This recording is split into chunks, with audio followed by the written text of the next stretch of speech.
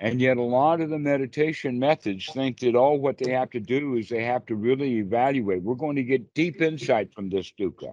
And so they practice a dukkha, dukkha, dukkha, inspect the dukkha, look at the dukkha, dig it up, pay attention to it, get really involved with it. There is a nugget in there of wisdom someplace if you only get into it. It's almost like a child in a big 55-gallon barrel of horse manure throwing horse turds out, saying, "Yippee, there's got to be a pony in here someplace." Guess what? Ponies are not known to hide in the bottom of a barrel of horse shit. They just don't.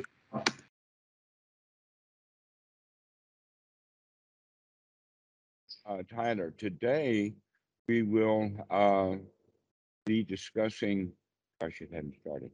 Yeah. So today we'll be discussing the very basic understanding of a teaching of the Buddha called Paticca Samuppada.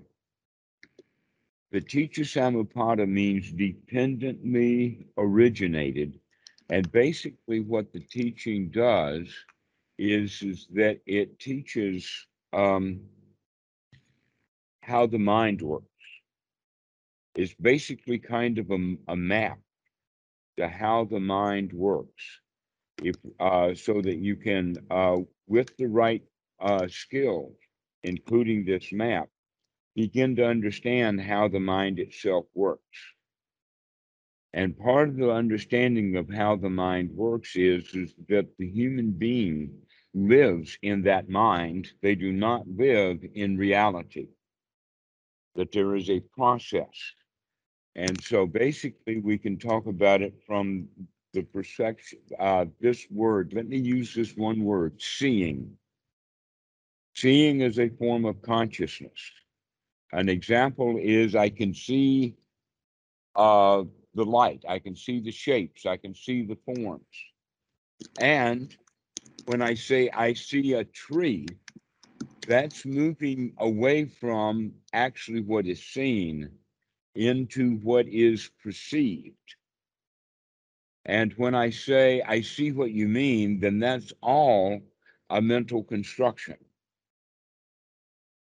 So when we live in reality, we live in a reality that we see, but in order to understand that reality, we add our own past experiences to it to come up with an internal representation. That internal representation we can call idea, we can call it a thought, we can call it a uh, in the in the Pali, the Buddha calls it salayatana, which actually means the internal senses. So we see something with the eye, and then to make sense with it, we combine it with data, coming up with a salayatana, and that is what impacts us. So the real world doesn't impact us. And the way that we know that for sure is because in any particular thing that happens out in the real world, two different human beings will have two different reactions to it. Okay. Let me give you some examples of that. A plane crashes, and one guy jumps up and down for joy because it was his enemy that was in the plane. Okay. This is what I'm getting at. Another example, a guy is walking down the street, he's dressed in a particular suit or uniform, and two people are having a conversation across the street, and they see this guy over there. Neither one of them knows him personally, but both of them will have a reaction to the suit that he's wearing or the clothes that he's wearing, depending upon what it is. It might be a Gestapo uniform, and people have different reactions to that. It might be a nun's habit. And one's a Catholic, and the other one was raised in Catholic school and is not a Catholic, and so he hates the nun's outfit. Okay, so this is the whole idea that we have, is that we don't live in reality. We live in a constructed reality that's mostly constructed out of past experience. That we recognize that nuns have it from our past, or the Gestapo uniform. We recognize that from our past. Or it could be, in fact, men in black kind of suit with dark glasses and a black suit. And the guy's walking down the street, and two people have a different reaction to him. One of them runs to him, and the other one runs away from him. So when we understand that no one lives in a real reality, because if we all lived in reality, then we would all have the same views and opinions about everything, which would be real. We would be in fact, in the reality of it. But we don't live in a reality. We live in a constructed reality, and that constructed reality is constructed with a key ingredient. It's called ignorance. We never have enough information to adequately assess a situation. That always things are new. And because of that, the part of the delusion is not the real ignorance, is that we are deluded to think that we know when in fact we don't know.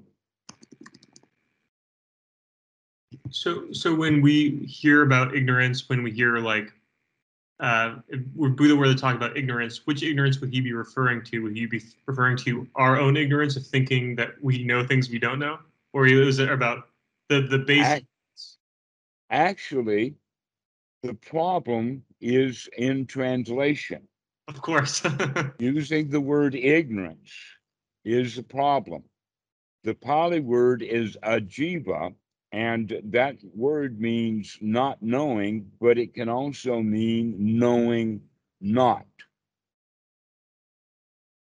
or knowing wrongly. Okay. In that regard, we can use two words now to talk about it. One would be the word ignorance, and the other one would be the word delusion. My example is you get up in the middle of the night, you go to the bathroom, you don't turn the lights on because you know your way to the bathroom, and on the way to the bathroom, you stub your toe and it hurts. Now, did you stub your toe out of ignorance or did you stub your toe out of delusion? Would that be delusion? Absolutely, it was delusion. Why? Because we thought we could make it to the bathroom without having any trouble, and we thought we knew where the furniture was. Ignorance is that I know that it might be dangerous. I should turn the light on so I can see where I'm going. But that kind of ignorance is now wise ignorance. So we can say then that there's two kinds of ignorance. There is wise ignorance and foolish ignorance. Foolish ignorance is when you know that you're ignorant. And foolish ignorance is when you think you know when in fact you don't. But that's not really ignorance, that's just delusion. All right, and so this is it. Can we change our delusion into ignorance?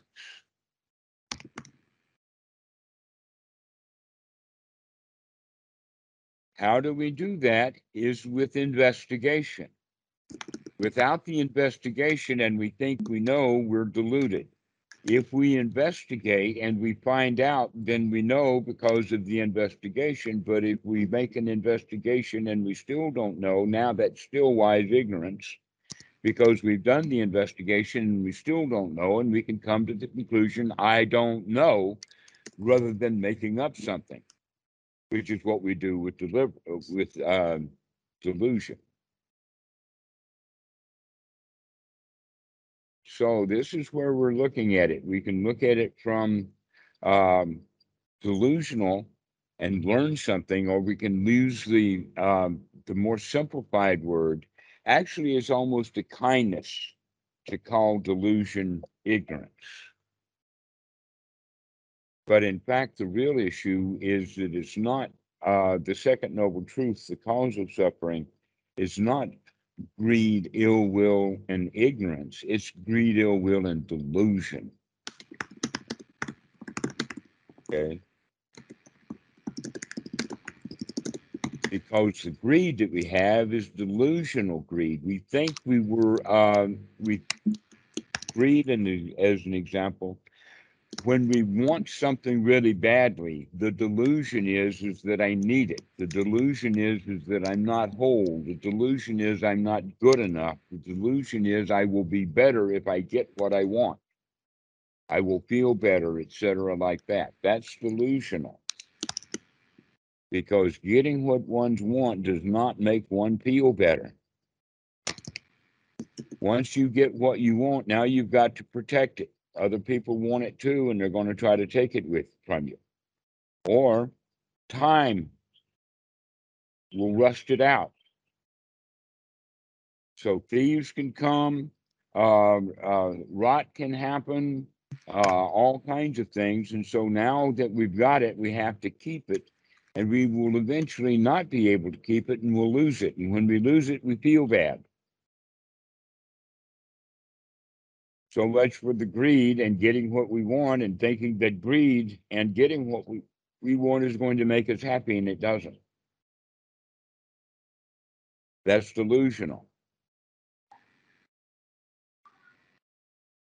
And the same thing happens with ill will, that we think that, oh, if I go take care of that situation, then I'll be better off. And an example of that is revenge, except that when you take revenge on him, he's going to take revenge on you, and there's not going to be any end to the back and the forth of it. And so that's also delusional, to think that we can get our way through harming someone or something. A very easy example. Sitting in meditation, the mosquito comes and bites the arm. And now we've got an itching sensation on the arm. The delusion is, and it comes instantly, that instant delusion is scratching it, thinking it'll feel better if I scratch it. Guess what? Not only does it not feel better by scratching it, but it disrupts the skin around it and makes things worse. That the best thing to do with the mosquito bite in all cases would be to gently put some salve on it, to take care of it, to nurture it, rather than clawing at it. I don't like it. So that's an example of delusion there, is not liking a mosquito bite and making it worse by scratching. That in fact, it's a national tendency here in Thailand, just on the side, to cut the fingernails very, very short so the kids can't scratch.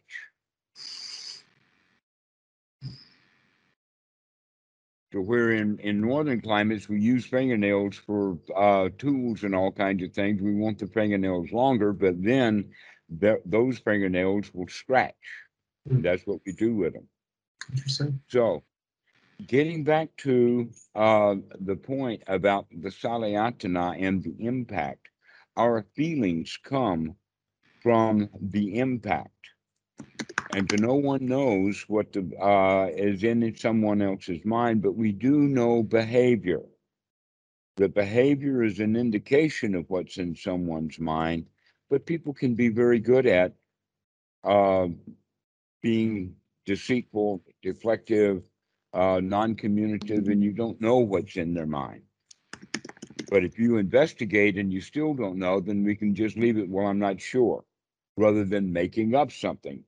But our culture supports making stuff up. An example of that is the multiple choice quiz. Right? Because they're easy to grade, but it invites the students to guess. They don't know, then they can at least eliminate the ridiculous answers. Get it down to maybe a choice of one or two, but we're still supposed to guess. Okay. Within the process of learning Anapanasati and the process of the Buddha is to leave it into two worlds of not that intermediate guessing, but either you know through direct evaluation, contemplation, and investigation, inspection, or you don't. because you have done that investigation, that inspection, that evaluation, and have not come up to a conclusion. Therefore, you don't know. But our society loves that in-between place. In fact, they don't like not knowing. So they'll make something up. Humans are really good at making stuff up to answer questions that they don't know the answers to. In fact, that's the entire source. I just gave you the rationale and the source of religion. They didn't know what it was, and so they made something up. And they feel better about what the stories they made up, rather than leaving the mind in a state of not knowing. So this is an important point that we'll talk about later, but let's get into it in the sense of the sitting practice.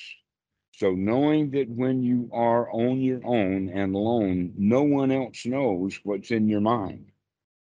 Only you know that. And it's then up to you alone to be able to do something about it. This is, in fact, possibly the most important point of the second noble truth that is very rarely, let us say, made mention of for the students, for their understanding. And that is, the cause of suffering is greed, ill will, and delusion. And all of that happens within one's own mind, which means all of your suffering, all of your misery, all of your experience, and everything never happens and it's caused by the outside world. It always happens inside the mind. It's not what happens on the outside, it's what we do with it. And that what we do with it is almost always based upon our past experience. Which means, I'm using now the word action for the word karma. There's another way of looking at it. When people talk about the law of karma and Buddhism and karma and all of that kind of stuff, we almost always think about it in the sense of Hinduism, because that's their thing. That karma is a really a Hindu kind of thing. But most of the people who came to the Buddha from Asia already believed in that karma stuff. And we'll talk about karma in a more formal way at a later time. But right now I'm looking at karma as merely the actions that you take. Day by day by day, the actions that we do.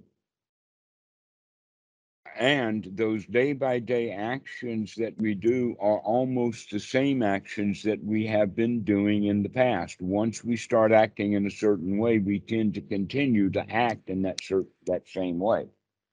Which means now we're talking about not action, but we're talking about reaction.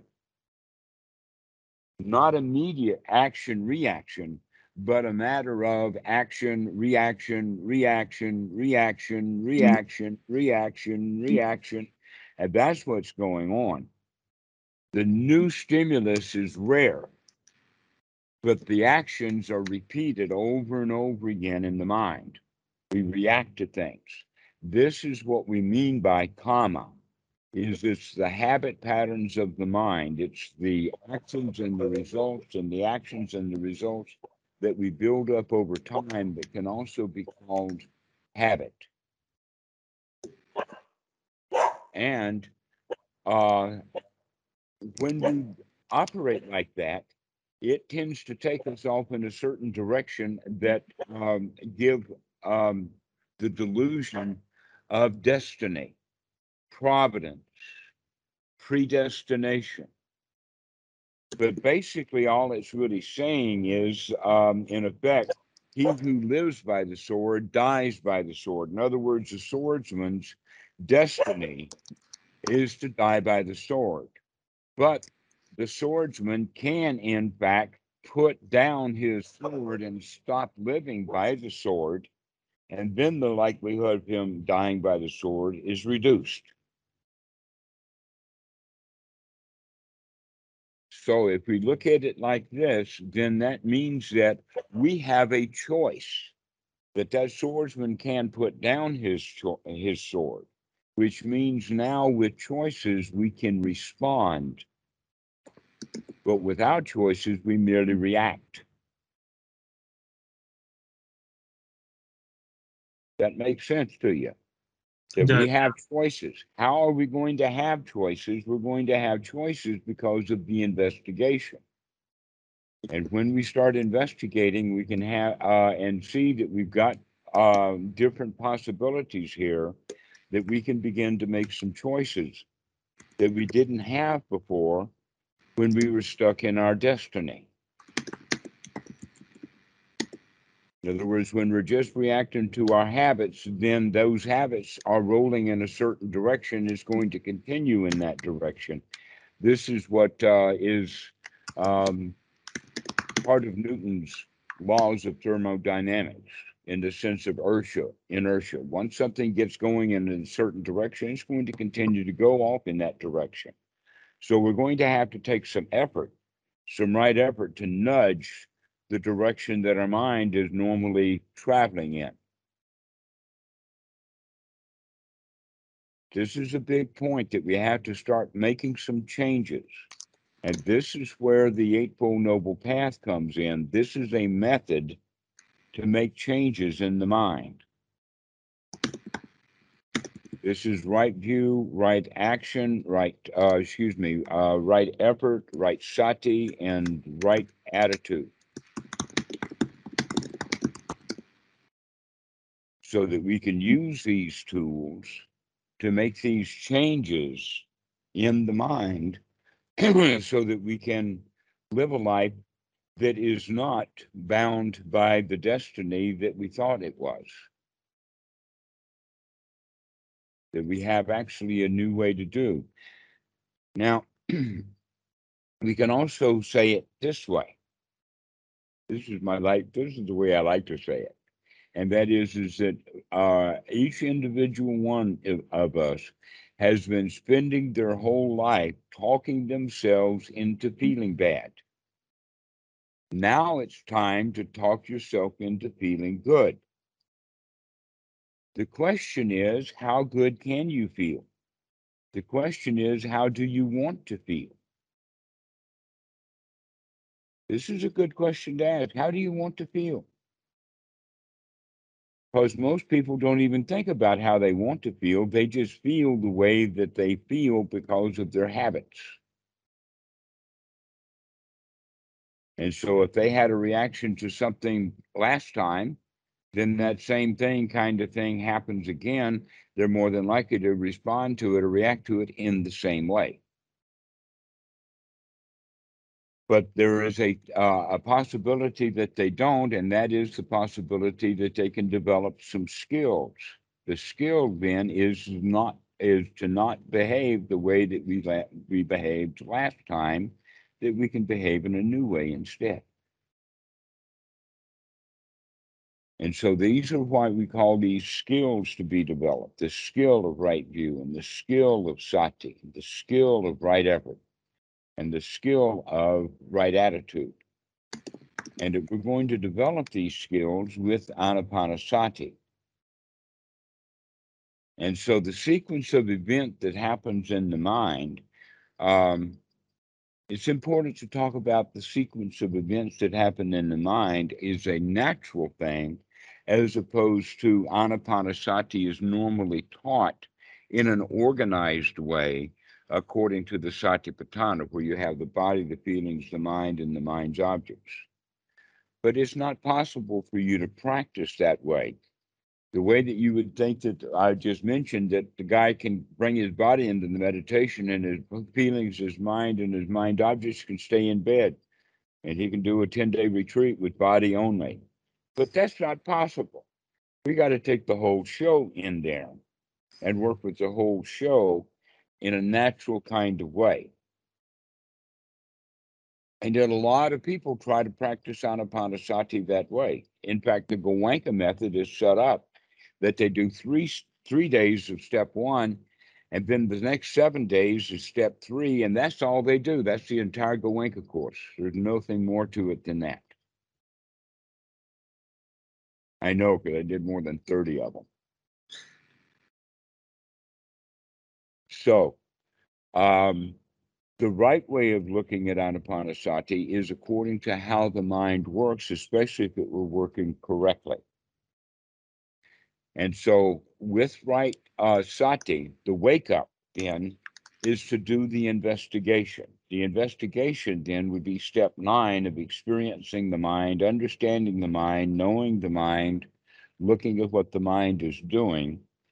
And at that particular point in time, step 10 of Anapanasati is then to gladden the mind. Now, what that means, the way that it's stated, is actually dealt with in depth in other suttas.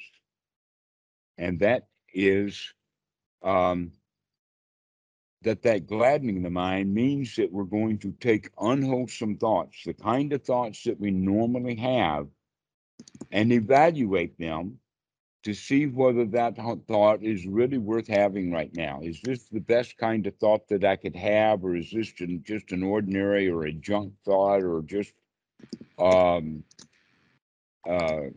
thoughts of harm and ill will and greed and all of that. So we begin to look at the thoughts that we have with the idea that we're going to change the mind. By gladdening the mind, we're going to lift it up. We're going to take it out of the unwholesome and put it into really wholesome states. And so this is one's right effort. One's right effort is to change what's in the mind, to change the mind, to change the thoughts, to change the focus, to gladden the mind, and basically to talk yourself into feeling good. You've been talking yourself into feeling bad with all of these unwholesome and negative thoughts your whole life.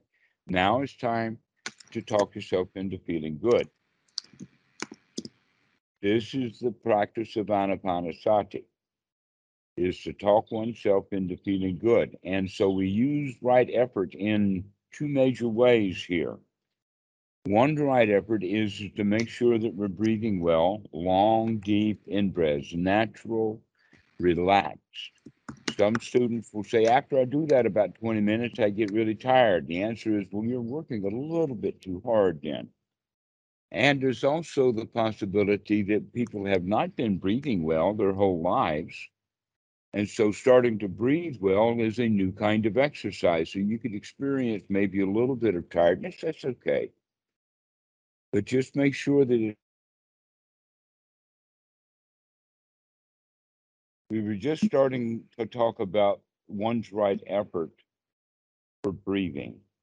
One's right effort for breathing is to breathe long, but not too long, just a little bit of effort, just to make sure that the breath is long and deep, but easy going, because we're looking for relaxation. So we're not looking for a heavy breathing. We're looking for a very light, easy, but long, deep breath. All right. So with that long, deep breath, we relax the body and we're relaxing the mind. And the relaxation in the mind means that we're coming out of all the turmoil of all the thoughts that we have, basically like having something on your mind. Well, what we're going to have on our mind is something very lightweight, something easy. Like everything is all right, no place to go, no problems, no worries. These are thoughts of gladdening the mind. And we want to keep gladdening the mind this way over and over and over again, because what are our options? To go back into the ordinary junk thoughts. Now, some students will ask me, well, what's the difference then between an unwholesome and a wholesome thought? Just as we started talking about it in this, that's actually up to the individual student to figure out for himself what is wholesome and what is not wholesome. There are some general guidelines that we can go on, but basically the investigation will then be what we use as our determination, so that as the skill uh, improves, when our investigation improves, what that means is that our discernment about what is wholesome and what is not wholesome grows. We get very good at it. But there are some indications that we can use about what is wholesome thought and what is not wholesome thought. An example is the kinds of things we know are unwholesome are things that don't exist.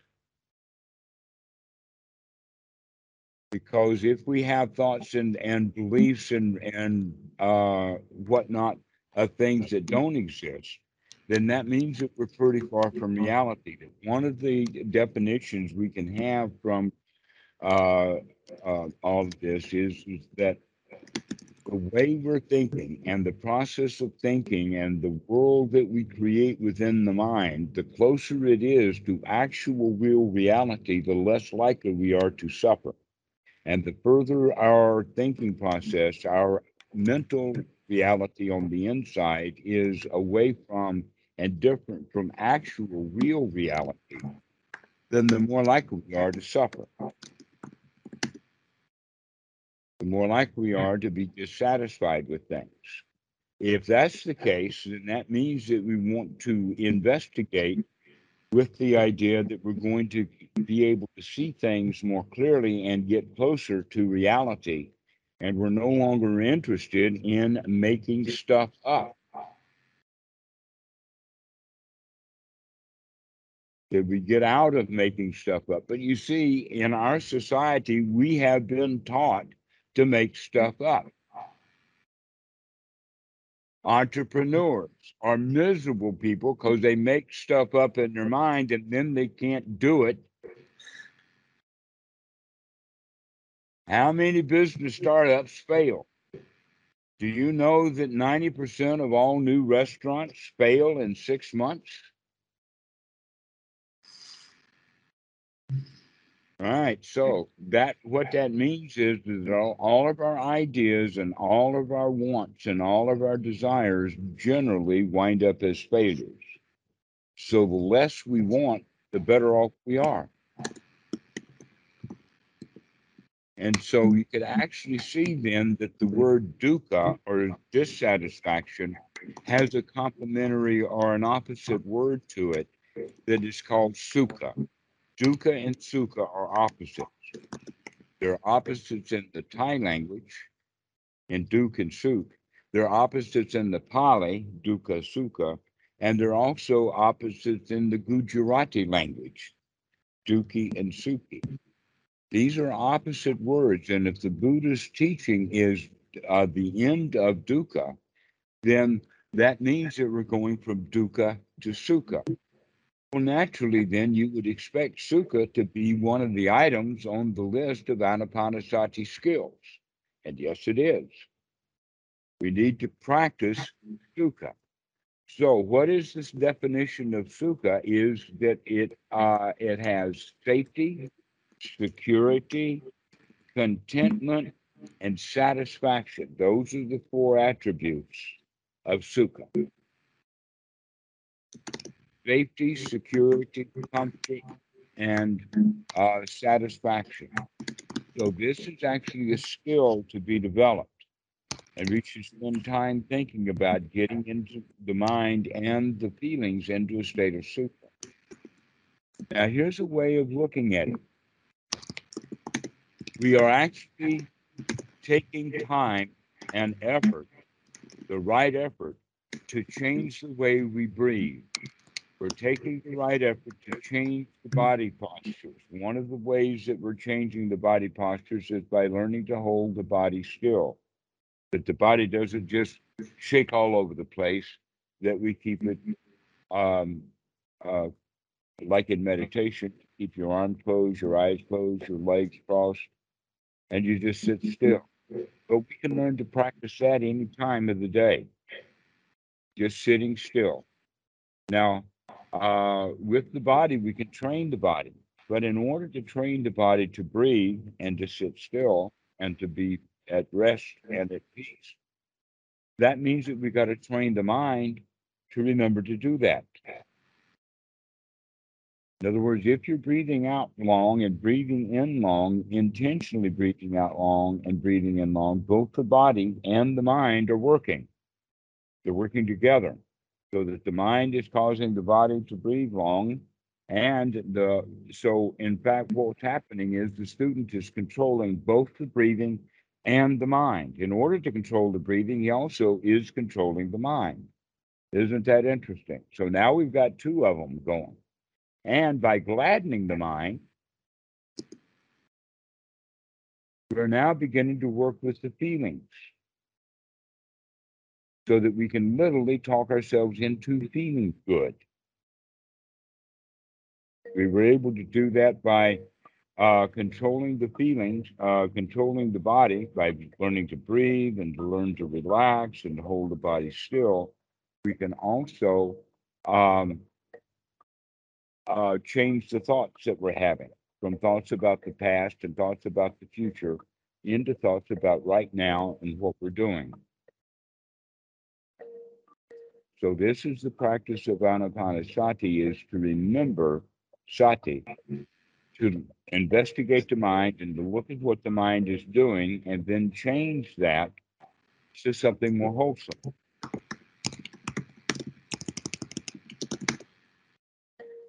So we're always looking for going with the mind into a wholesome state, to gladden the mind, to brighten it up. In fact, gladdening the mind is a very wholesome thing, to having words like, everything's okay, everything is fine, there's not a problem, no place to go and nothing to do, and the spring comes, and the grass grows by itself.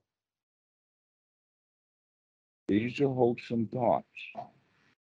It's interesting to hear you say that, because a big shift in my practice has come recently by when I think of my sensations as like getting to know a friend.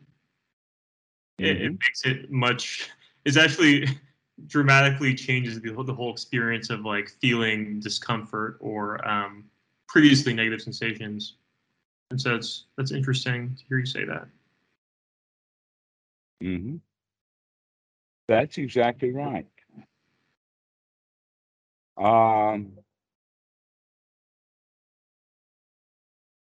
So the gladdening of the mind then is the key ingredient that is often missing in most meditations. The noting meditation, for instance, with the Mahasi or the choiceless awareness. In fact, the choiceless awareness crowd is the worst of all because they are choicelessly staying stuck in hindrances. They are choicelessly just doing what they've always been doing. Except that now they're adding awareness to it, which means that now they have to deal with their dukkha at a different level than they used to.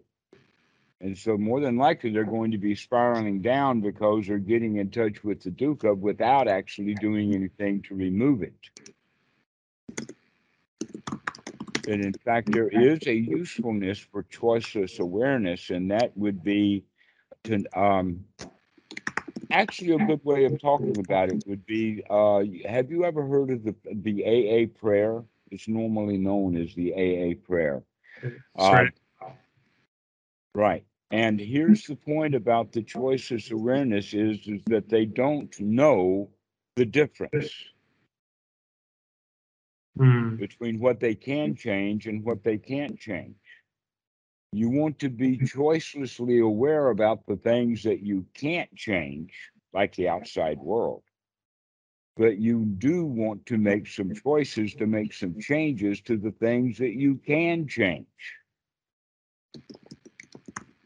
One's own mind. And so this is the way that we want to practice, is that we're actually going to do it with the intention of making some changes.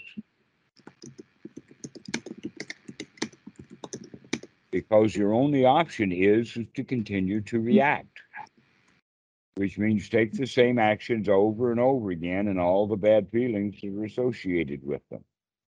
But now we're going to begin to change because we have choices now. And always the choice would be dukkha or sukha? Which are you going to choose? You're going to choose to be dissatisfied, or you're going to choose to be satisfied. Now, this satisfaction, that sukha, that's an amazing state. To be in a state of satisfaction means basically that you're not afraid of anything. If you're afraid of something, then you're not satisfied with it. But if you're satisfied with it, then you're not afraid of it.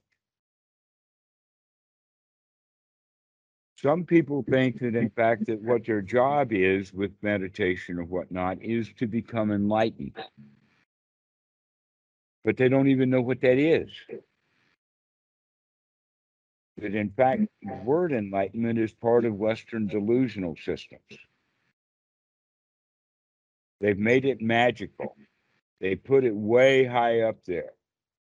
That, in fact, the Buddha has come to the West as a religion rather than as a practical means of getting the mind in a state of satisfaction.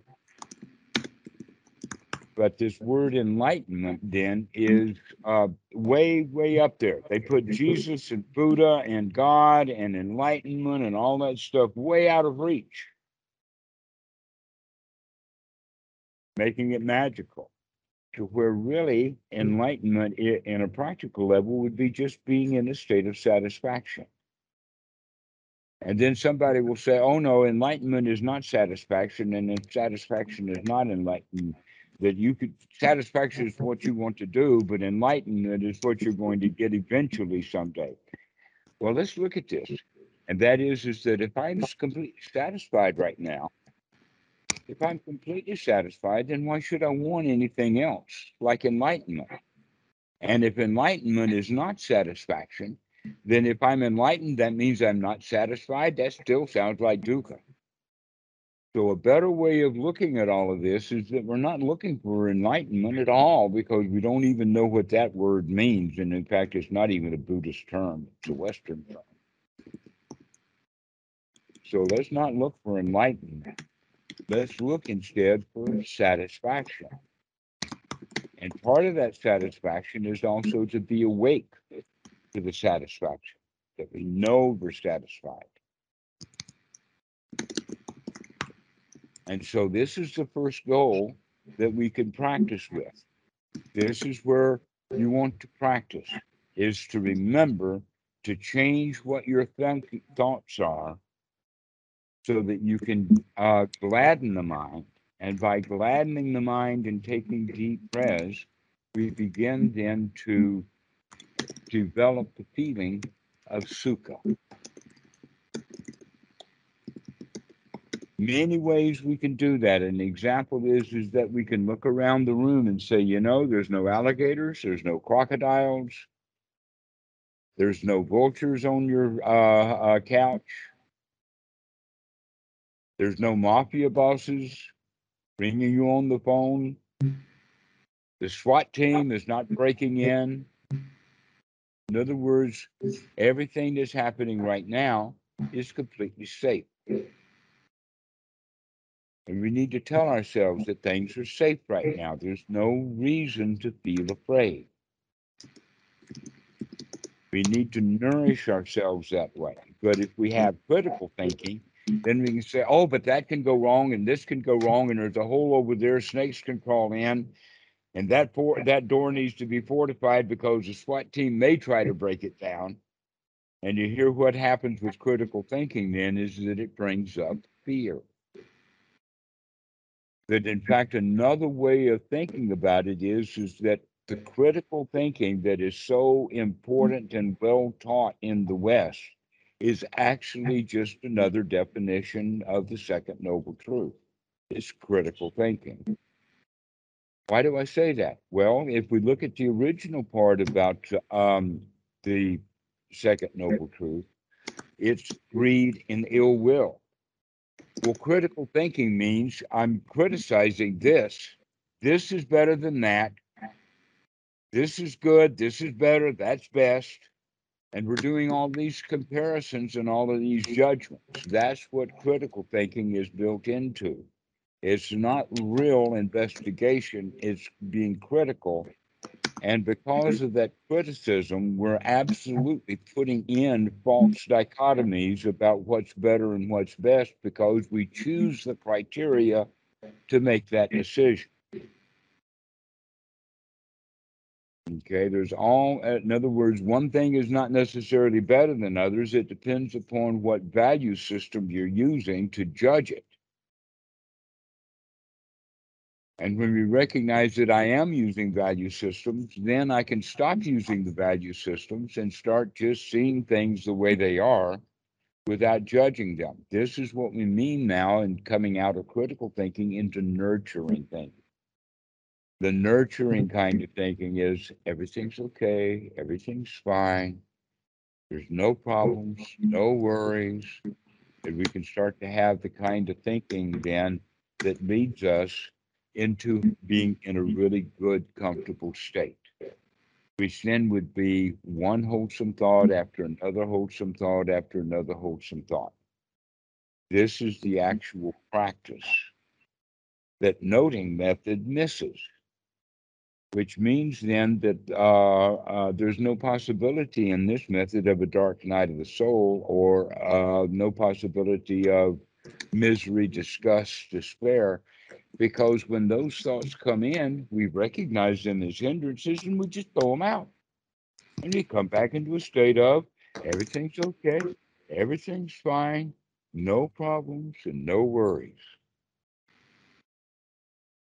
This is the correct way of practicing Anapanasati, which means now that the kind of thinking process that we're doing is not using so much of the old to figure out what's happening now, but we're using more modern information that we got as an adult or that we've gotten recently, because our recent information is much more likely to be useful, valuable, and wholesome rather than the really old stuff, especially the kind of choices and decisions we made when we were little kids. When we were little kids, we were obviously victims. Now you're no longer a victim, except when you're a victim in your own mind. But you're not a victim in your own mind when you're a winner in your own mind, which is the fourth one, the Samasankappa, when right view, right sati, and right effort run and circle around each other, improving each other, then right attitude comes in. That attitude of, I can do this. I can do this. No matter how obstructed my mind gets, no matter how many alligators I can dream up, I can throw all those alligators out and come to a nice, steady, easy place. That's all there is to it. Just changing what's in the mind from unwholesome to wholesome.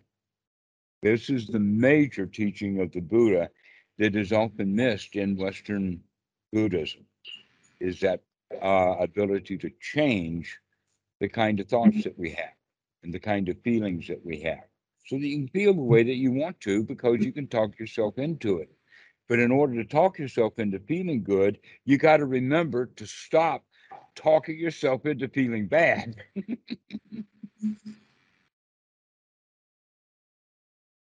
And so this is the basic practice. And so I would recommend that we practice this often throughout the day. Now, many meditation systems talk about meditating for one long session, starting out at 20 minutes, 45 minutes, an hour, maybe 2 hours, and now we're getting really good at sitting. Well, even if somebody sits for an hour, let us say a very productive hour a day, that still means that he's got 1 hour of no hindrances, followed by 23 hours of hindrances, plus 20 years of history of hindrances. Which is going to lose that or win that battle? 1 hour of sati and 23 hours of dukkha? No, we need to change the tables on that. And so sitting for long periods of time is not the most valuable thing. But what would be valuable is to do it often. to remember to do it often. That it's not about just sitting or retreat or something, but we also have to spend enough time to be able to get ourselves into a really good state. That's the whole point of it. How long does it take you to get yourself into a really, really good state intentionally? Some people might take 20 minutes. Some people might take 10 minutes. I would recommend that we start with probably 15. So we would do 15-minute sessions, or maybe 10-minute sessions after you get started with 15-minute sessions. And so you can actually do 4 15-minute sessions a day. The best time to do it is when you first wake up in the morning. As soon as you wake up, before you get out of bed, that's a good time to pay attention to your posture, to pay attention to the breathing, to let the body just relax, and have good, wholesome thoughts like, today is going to be a really okay day. Everything's going to be okay today. There's not going to be any troubles, no worries, no problems, no hassles. Everything's all right. Got no place to go and nothing to do. And so my life will be a joy today. Even while you're still laying down. Even while you're still laying down, before you ever get out of bed, you can spend 10 or 15 minutes just enjoying being alive. Wow, what a nice feeling this is. And then you can do the same thing when you go to sleep at night, or literally lay down in the bed to go to sleep. But most people go lay down to go to sleep, actually putting themselves under pressure. Oh, I've got work to do tomorrow. I've got to think about this and that and all of this kind of stuff. And because of all that kind of thinking, they set themselves up for a lot of dreaming. And the dreaming is not as restful as real deep sleep could be. And so practicing Anapanasati before you go to sleep would be something like, wow, I got no place to go and nothing to do for the next 8 hours. I can just lay here and enjoy the night. Wow, this feels so good. And then we can just relax and relax and relax and go off into sleep without a care in the world. And so this is the way to practice it, Anapanasati, as you're going to sleep at night. We'll talk more about postures and things like this, but basically the best way to sleep at night is by laying on the side, not on the back and not on the stomach, but either on the left or the right side. So you put yourself in that position whenever you remember throughout the night. Sometimes you'll actually wake up in the middle of the night just to change your posture, and you'll know enough about it to roll over to get yourself into a comfortable posture either on your left or your right side. And so we begin to sleep in a wholesome way because we keep remembering to put the body into the correct posture, and then the body will eventually take up the habit, even while you're asleep, so that you can sleep on your side. It can be trained. I know that most people say, hey, you look at a little kid and like a kid, he's 9 years old, she still flops just all over the bed. You don't want to be in the bed with her. You're likely to get a heel in your stomach.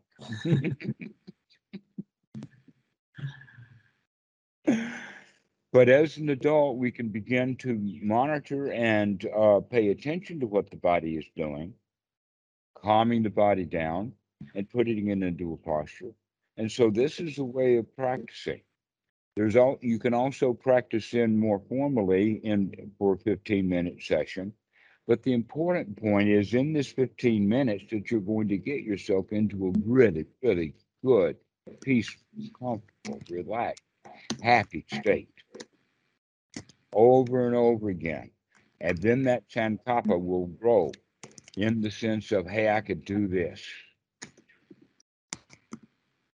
I could do this. I can make myself feel good anytime I want to. So this is the way to practice. 4 times a day, 6 times a day for 10 minutes, something like that. But the important thing is that we have to have the view or the opinion. One's right noble view is this technique works and is worthwhile having, and that we will build enthusiasm for doing this. We become enthusiastic for doing it in the morning. We become enthusiastic for doing it at night. We become enthusiastic for doing it throughout the day. To keep practicing and keep practicing because we really like the fact that we can get ourselves into a really good state. So this goes back to that teaching that this is good in the beginning, it's good in the middle, and it's good in the end. And yet many, many people with meditation, they struggle with it. They sit too long, they work too hard, they want too much out of it. And because of that, it's not very wholesome for them. But if we look at that point that the Buddha made, that this stuff is good in the beginning, that means that we have to practice in a way that we're getting good, valuable fruit, good benefits, good results.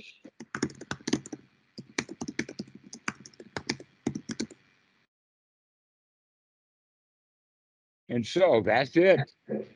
Where is your enthusiasm? Have you got it up?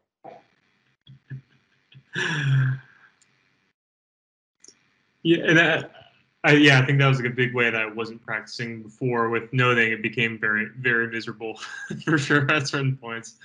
And I had a question about the Anapanasati, because it's a little bit different from how I had been practicing, particularly focusing on your breath, or intentionally manipulating your breath. And so I was wondering, as other thoughts arise or feelings, even if I would consider them maybe wholesome, right? If I can be totally present with those thoughts or feelings and perceive them maybe in a neutral way, sometimes they may not be strictly the breath, right? Like for example, when I exhale, I could feel the sensation of my weight on the ground, right? That's I'm assuming that's still fair game in Anapanasati, even though we're focusing on the breath. I can still bring in other sensations as they arise. Actually, Anapanasati, in each one of the stages, or maybe we don't use the word stage because that gives the idea that that they come in a particular order, but rather each aspect would be a better way of saying it.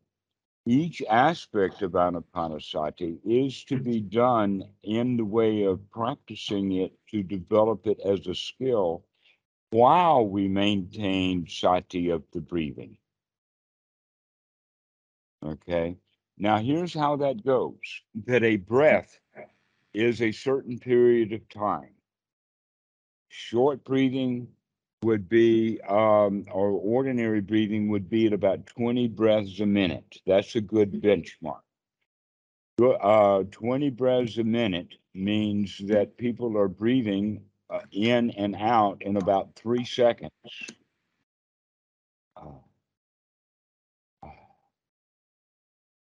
That's about the practice way that people are normally breathing. And we're going to be slowing that down. And one way that we could do it would be going to a 4-4-2. 4 on the in breath, 4 on the out breath, and then 2 wait, and then 4 on the in breath, 4 on the out breath, and then 2 wait. We could go all the way up practicing that with 5 and 2. Now at a 5 and 2 count, which is basically about 1 second when you're counting slowly. We're not going to be using a clock, but rather just counting and playing with the breath. This is a toy to play with. Then at 5 and 2, that's the count of 12. That means we're down to 5 breaths a minute. That's 4 times as slow as normal breathing. In fact, a 4-4-2 is 10, which would mean now we're down to 6 breaths a minute. So slowing the breathing down gives us an opportunity while we're breathing in an in-breath and in an out-breath, a whole lot of stuff's going to be happening. There's going to be a lot of thoughts going on with an in-breath and an out-breath. And that by what we mean by sati means is that the sati is with an in-breath and then sati with an out-breath, which means then that we're actually practicing sati twice on every breath. This is the sutra is stated this way because of the power of sati. So we want to then bring sati to make sure that that breath is long, deep in breath. But while we're taking that long, deep breath, we could do an entire inventory. We can gladden the mind. We can say things like, wow, this is a really good breath. Okay. We can actually feel that this is a really good breath. We can experience sukha in that in-breath. We can also recognize that my thoughts are wholesome thoughts, one after another, so I can evaluate them.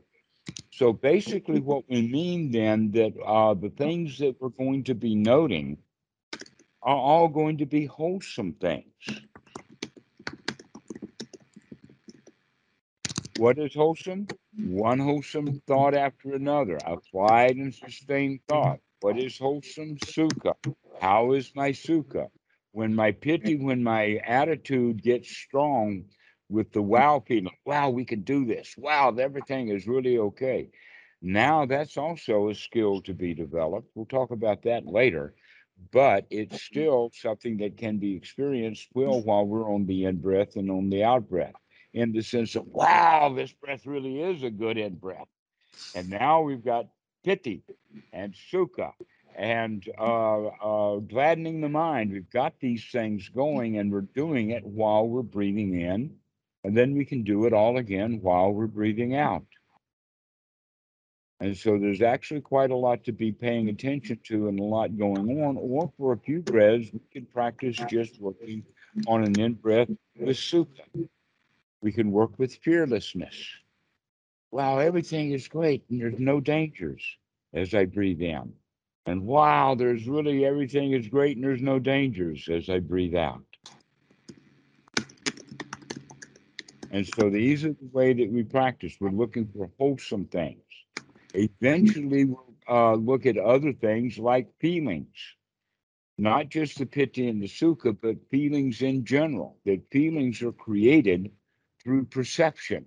And so we begin to look at perception. This is a little bit further beyond than what we're going to do today, but basically what I'm pointing out is that when we have the mind in a really wholesome state, then there is a lot to note, but it will all be wholesome. And we will not be noting things that are unwholesome because they're not there to be noted. They're not there to be investigated. That's an important point, is that we're not going to be dealing with dukkha. We're going to be dealing with sukha now. We're going to be able to see the dukkha so that we can remove it, get out of it, go away from it. And yet a lot of the meditation methods think that all what they have to do is they have to really evaluate. We're going to get deep insight from this dukkha. And so they practice a dukkha, inspect the dukkha, look at the dukkha, dig it up, pay attention to it, get really involved with it. There is a nugget in there of wisdom someplace if you only get into it. It's almost like a child in a big 55-gallon barrel of horse manure throwing horse turds out, saying, yippee, there's got to be a pony in here someplace. Guess what? Ponies are not known to hide in the bottom of a barrel of horse shit. They just don't. And that there is not going to be any joy at the bottom of the dukkha. Therefore, we do not need to spend any time with dukkha at all after we recognize it for what it is. Dukkha, is unsatisfactory, is unwholesome. Out it goes immediately. So that now we've gotten the mind into a state that's only wholesome. And so now we're going to investigate and only find things to note that are wholesome. And so this is the practice. And so you practice like that for a few days and then call me and we'll talk a bit more, but this is the basic place to get started. Sounds good. Sounds great. Well, Absolutely. thanks again as always. And yeah, always looking forward to seeing you next time. Okay. Well, we'll finish now and we'll talk to you later. All right. I'll see you later. Bye. Bye-bye.